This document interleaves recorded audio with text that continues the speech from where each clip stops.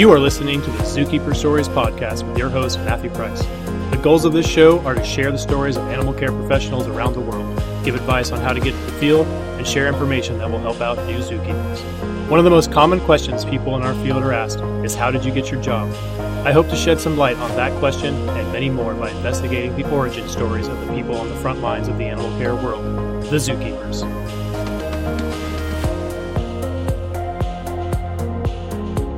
And welcome back to another episode of the Zookeeper Stories podcast. Once again, I'm your host, Matt Price. It's been quite some time since we've had a show, you guys, but it's been really difficult to find guests, unfortunately. So, as I say at the top of every show, if you guys want to come on the show and tell your story, please do so.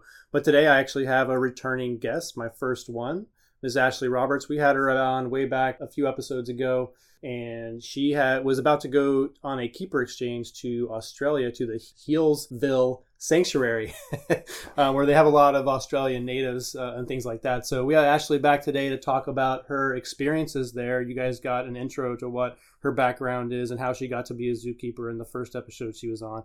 So this one's going to be a little bit different. We're not really telling her story so much. We're telling her story about what she did and what she learned and everything she experienced in Australia. So welcome back, Ashley. How you doing? Thank you. I'm good. How are you? Doing great, man. I'm glad you were available for this. So we're just going to dive right in. So I guess just as an introduction, just kind of tell us about what you did, where you went, and why you went. Yeah.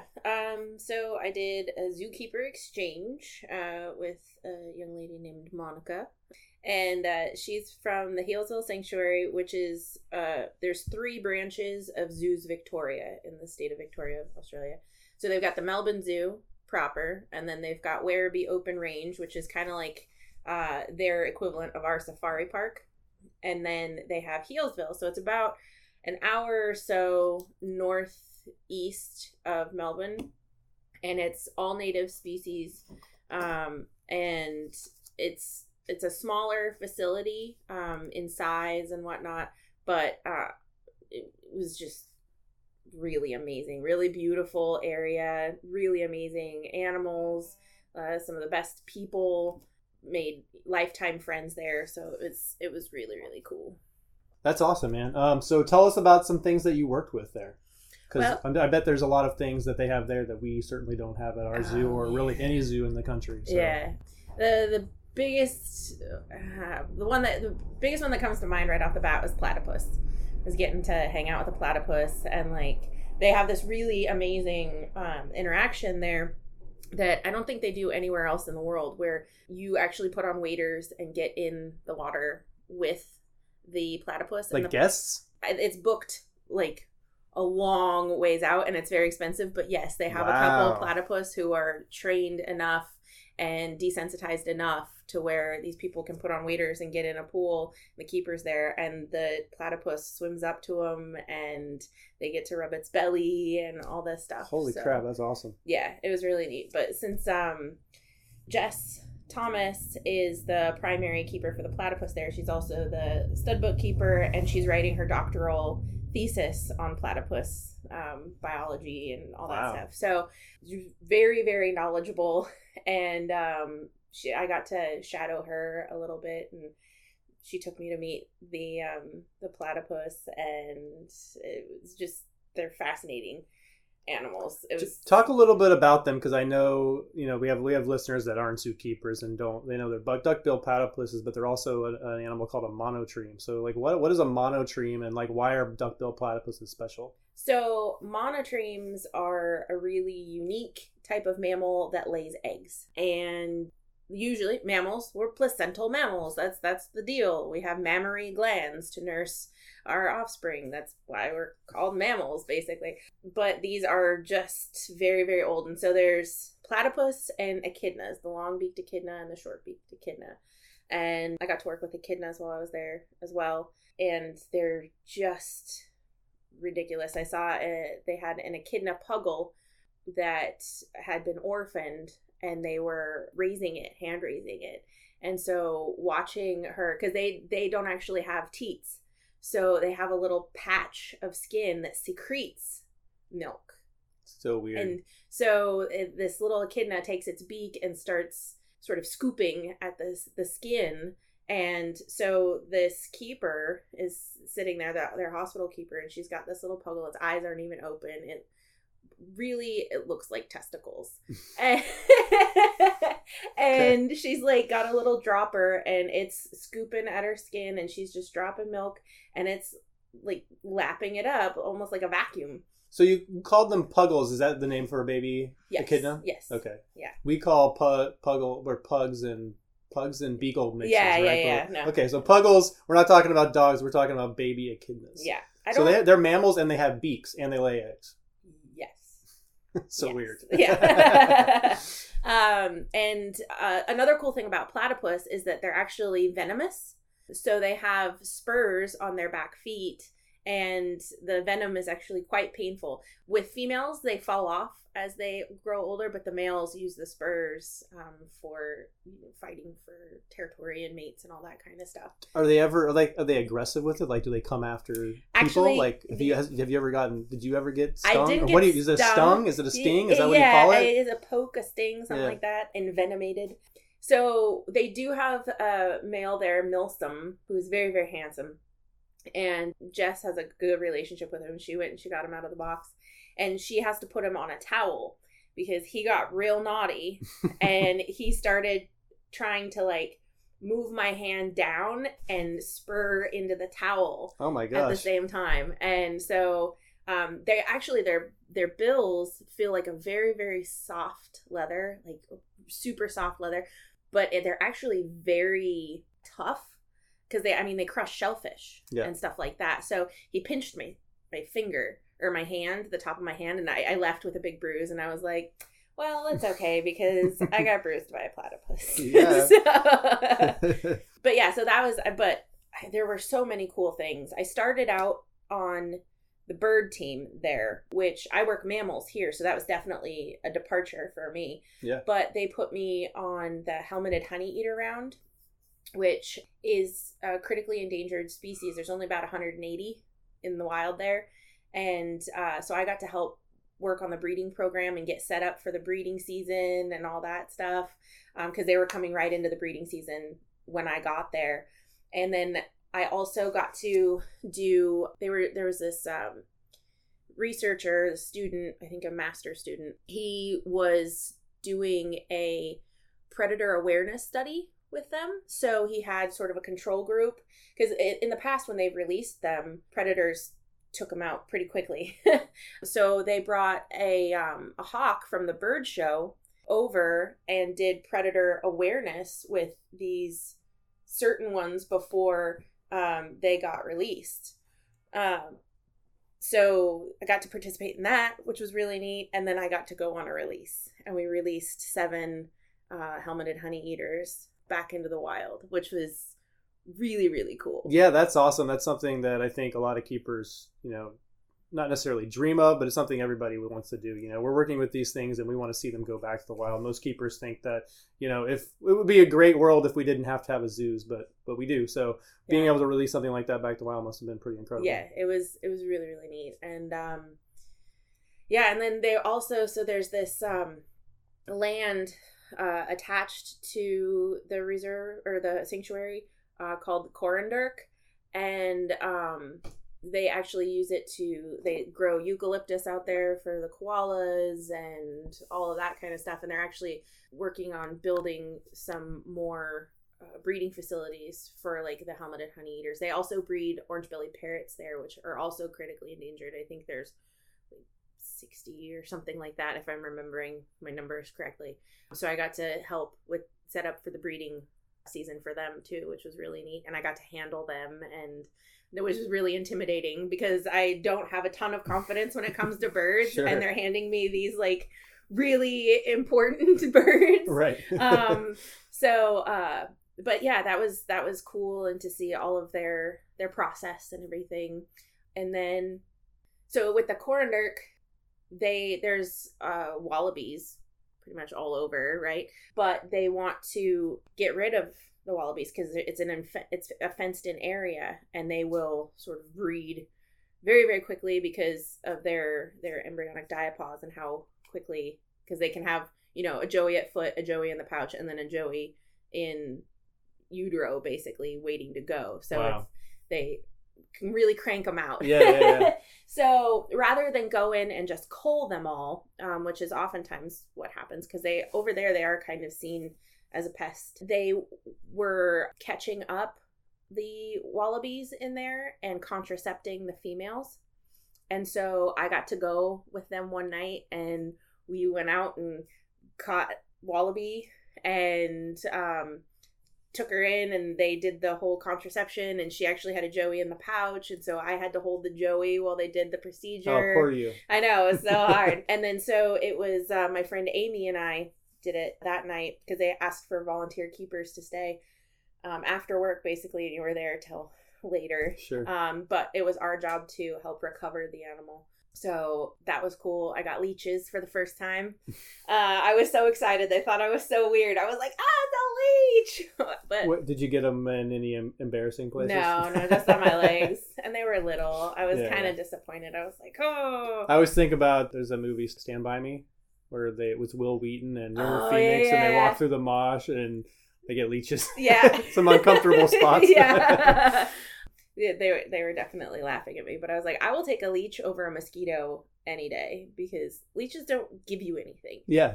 Mosquitoes give you things. In fact, in a lot of places, they still use them for medical practices too. So yeah.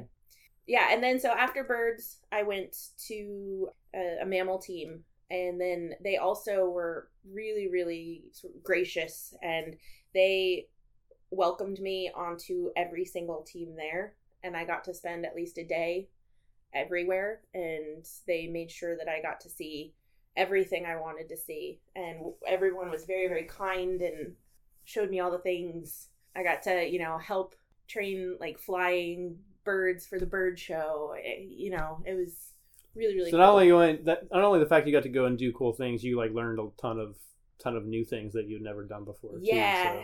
I spent most of my time in their nocturnal house, which was super cool, because it's like there's mountain pygmy possums, which are a critically endangered marsupial that hibernates, and they live in alpine areas, and I got to work with them. And I got to work with Leadbetter's possums, which are also another critically endangered thing, and I got to help develop training plans for these animals, and potoroos and eastern barred bandicoots, which are extinct in Victoria. In the wild. That's and crazy. So they're working on a reintroduction project for them, and I got to take care of them and handle them. Little things like feather-tail gliders that are like 5 grams. And they're so little, but so neat, like this marsupial, and bilbies, which are carnivorous marsupials. Like, what? That's so crazy. They look like crazy big mice, rabbit things, but they eat meat. That's so cool. So it sounds like you bounced around quite a bit. Did you have like any kind of like primary role and or responsibility, or were you just kind of learning and kind of be used wherever they needed you to? I spent the majority of my time at the nocturnal house. Okay. Once I got kind of settled, I think I did 2 or 3 weeks on the bird round, and then I would go back and help them with things. They opened brand new marsh exhibit. I got to go help take the birds and release them into this fantastic exhibit. So, they all made sure I got to do all the cool stuff. But I did spend the majority of my time at Nocturnal House. In fact, they had a short-term contract keeper who came in, and they actually had me train him. Help train him on the round. Craig. And he and I had a blast down there. We basically got paired up most of the time, and we just laugh and do all sorts of cool stuff with the animals. So wow, so they brought you in on an exchange. You're working with animals you never worked for, and you're training a new keeper. That's awesome, man. Yeah. Well, how about when you think back about your time there, is there a particular like singular experience that kind of sticks out in your mind the most that you kind of treasure, and something you kind of think back on when you think about your time at Hillsville? There's 2. And okay. Let's do 2. The first one is sitting with the platypus. Yeah. Because no one probably won't get to do that again, and most people that are listening to this will never get to do that. Yeah. So. And I got to do it multiple times. Yeah. And before I got in the water, I had to because they pick up electromagnetic signals And so I was so excited that I knew I would just be buzzing. So I told Jess, I was like, hold on. I need to take a couple breaths, because if I get in the water like this, they're going to spaz. It's not coming near me. Yeah. So I had to take a couple breaths and I got in, but like I was clenching my butt the whole time because I was so excited. The other thing I would say was just the people and the camaraderie. Just everybody comes together and has coffee together in the morning. Everybody does things together. People get along, and everyone was so welcoming to me. Just made sure that everything possible I wanted to do, it was all I had to do was ask. Wow. And just real love. I felt very taken care of, and people were just lovely. They made sure that I got the most out of the experience there, which was... That's so cool. I was trying to kind of prompt you towards, because you actually came home with a new tattoo. Oh, yeah. And so I kind of was trying to prompt you about lyra birds a little bit. But so I'll just ask you flat out. Tell me about lyra birds and why they were special enough for a tattoo. So I knew I wanted to get a tattoo while I was over there, because I wanted to kind of commemorate it and everything. And so initially I had thought about getting one that had platypus and a Tassie devil, koala, like a scene that had all those. Mm-hmm. And I had heard that they had lyrebirds there. And I was excited because I don't know of anybody in the States that has lyrebirds. They're amazing. They can... Say what they are first. What's the deal with them? So lyrebirds, they are the best mimics in the entire bird kingdom. They can mimic not just other birds, but like electric sounds, camera shutters, tires peeling out, humans. I mean, any noise possible, they can mimic it, and they do. And so the males like build up this massive repertoire of all these sounds and sing them for the ladies. Sure. Yeah. And they, during the breeding season, the males grow these beautiful lyrate feathers and these filamentary feathers, and it's along the same line as like a peacock, but it's in the shape of a lyre. That's why it's called that. So, and are they related to like pheasants or anything? Or are they kind of like their own thing? I think so. I don't know. Okay. I really don't know. I just looked at one and I was like, it's got giant tail feathers, kind of like a pheasant, but I don't know. Huge feet, like massive feet, because their role in the ecosystem is to sort of till up the soil. And they eat bugs and stuff like that. But they have this one male there, Nova, who is like 27. And he is the one that David Attenborough went and filmed. And apparently not very many institutions can get lyrebirds to breed in captive situations. But he and his lady friend, who passed away a couple years ago, had 9 offspring. And so he is very well represented in the Australian population. But he just had the biggest personality. And I would go on my day off and just sit in this huge, it was a gigantic aviary. They called it RACV aviary. And I would just sit in there and listen to him chat and all the noises that he could make and everything. It was really cool. And so it became this like kind of obsession, because where I was lyrebird habitat. So I needed to go out and see a lyrebird in the wild. Like that was going to happen. Yeah. And I finally did. I saw a couple of them, but it became this like obsession of mine while I was there, was these lyrebirds. So when I found, I was looking for different tattoo artists, because, you should research these things. And I wanted it to be very realistic. And the trouble with zookeepers is we know what they're supposed to look like. So if you get the proportions wrong and that kind of thing, we're going to be like, that doesn't look right. Yeah. So I needed a very, I didn't want a stylized one. I wanted a hyper realistic tattoo. So I spent a couple days, like significant periods of time, just looking up, searches for like best tattooists in Melbourne and all this stuff. Anyway, I came across this guy, Joe Metrics, and he is amazing. And so I contacted him, and I contacted him in August, and he didn't have any availability until the beginning of October. And at that point, it was going to be a one-shot deal because I couldn't come back and do multiple sittings. Right. I couldn't do the full piece that I had planned. So I was like, all right, well, let's scale it back. And so I was trying to figure out which one, what was going to be the one. And I was the liar, Nova. I was just like obsessed with Nova. And so I went in and I was thinking, you know, a couple inches tall or whatever. It's my whole thigh from like my knee to my pelvic bone, but it is amazing. It is absolutely breathtaking in black and gray and completely realistic and just beautiful. Took 7 hours straight. Oh my gosh. I went into shock afterward, but it was totally worth it. Totally worth it. Even the guys in the shop were like, "Are you seriously still going?" And Joe kept looking at me and was like, "Are you all right?" And I was like, "Don't. Just do it."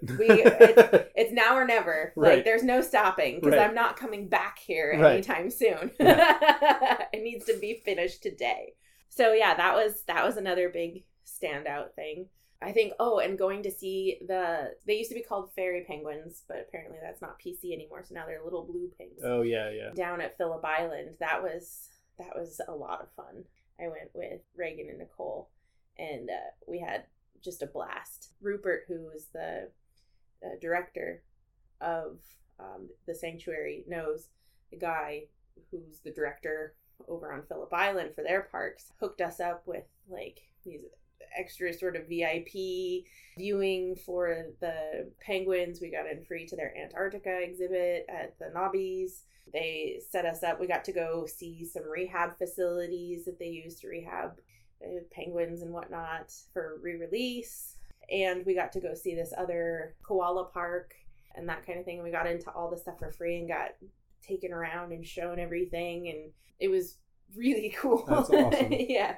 Did anything that you learn or experience there, have you taken any of that back with you to San Diego? And has it changed like the way you work, or, you know, given you ideas for doing things either a different way or better way or anything like that? Yeah. I mean, I definitely, like, I learned a lot from the people, and like everybody has a different sort of way of operating and stuff. Yeah. And I like, I like this and I like that, and I'll leave this and leave that.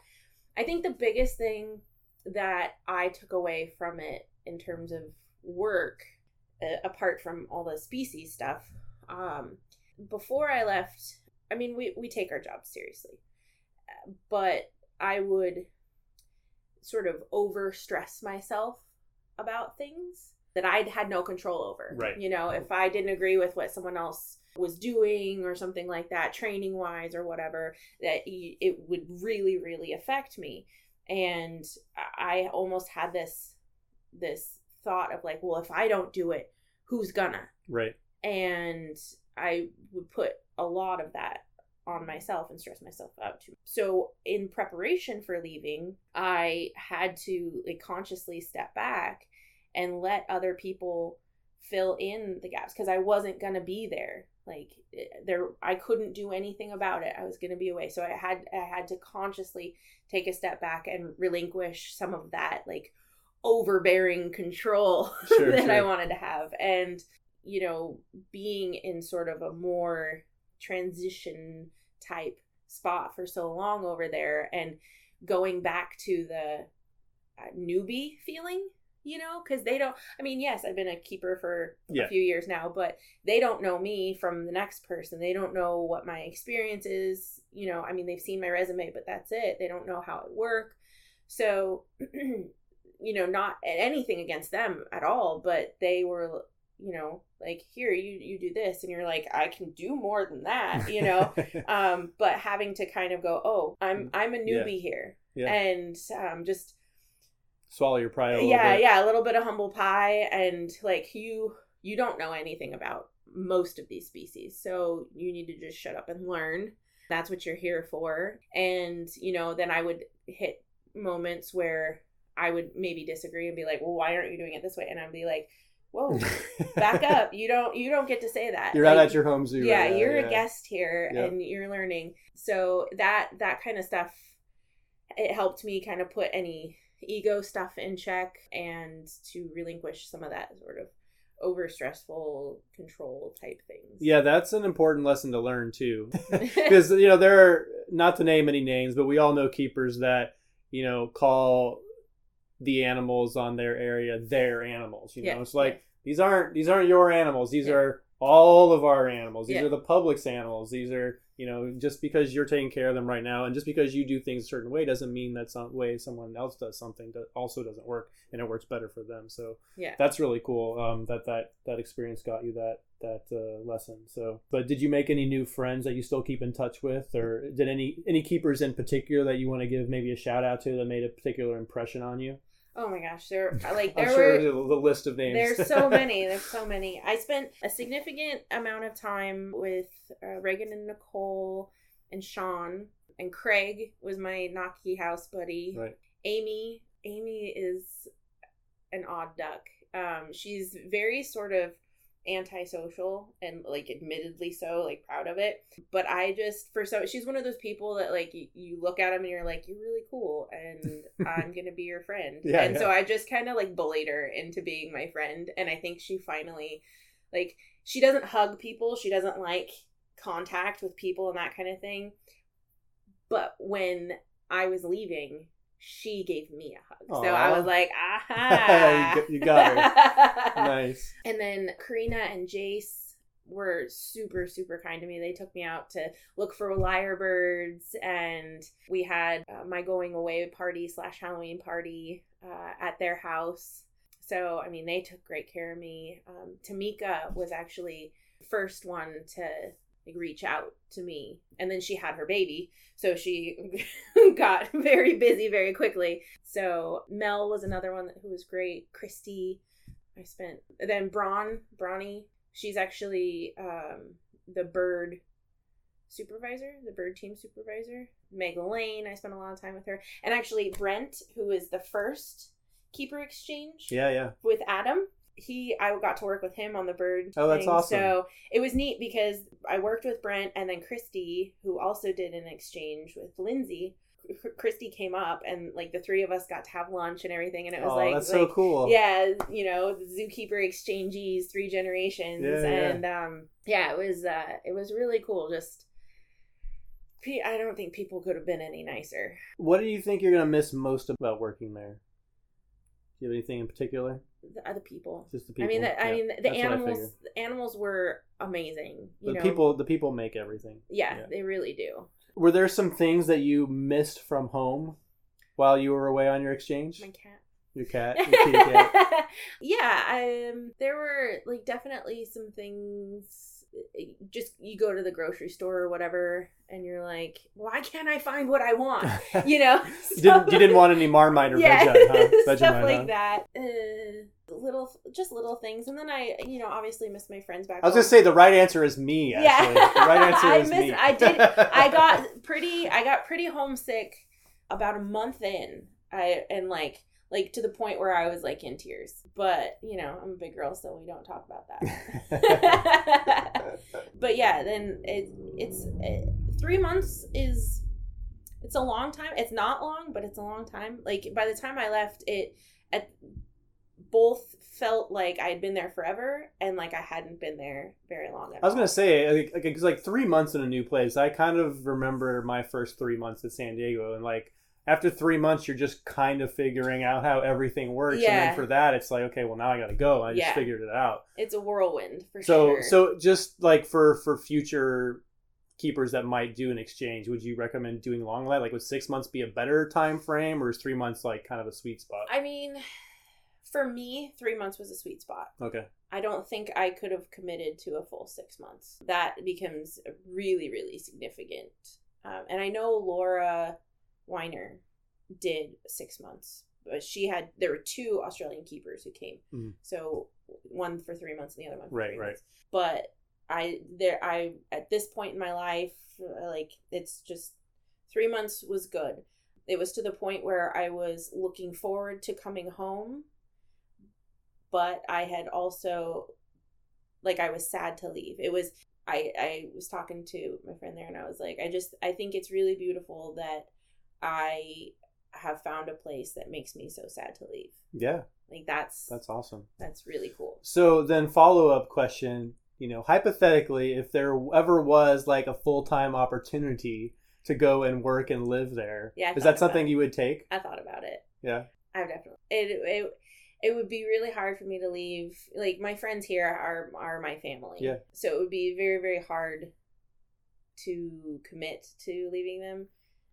That said, I know I would be very, very well taken care of over there. And it gives you a reason. It gives people a reason to come to visit Australia. Yes. They come True.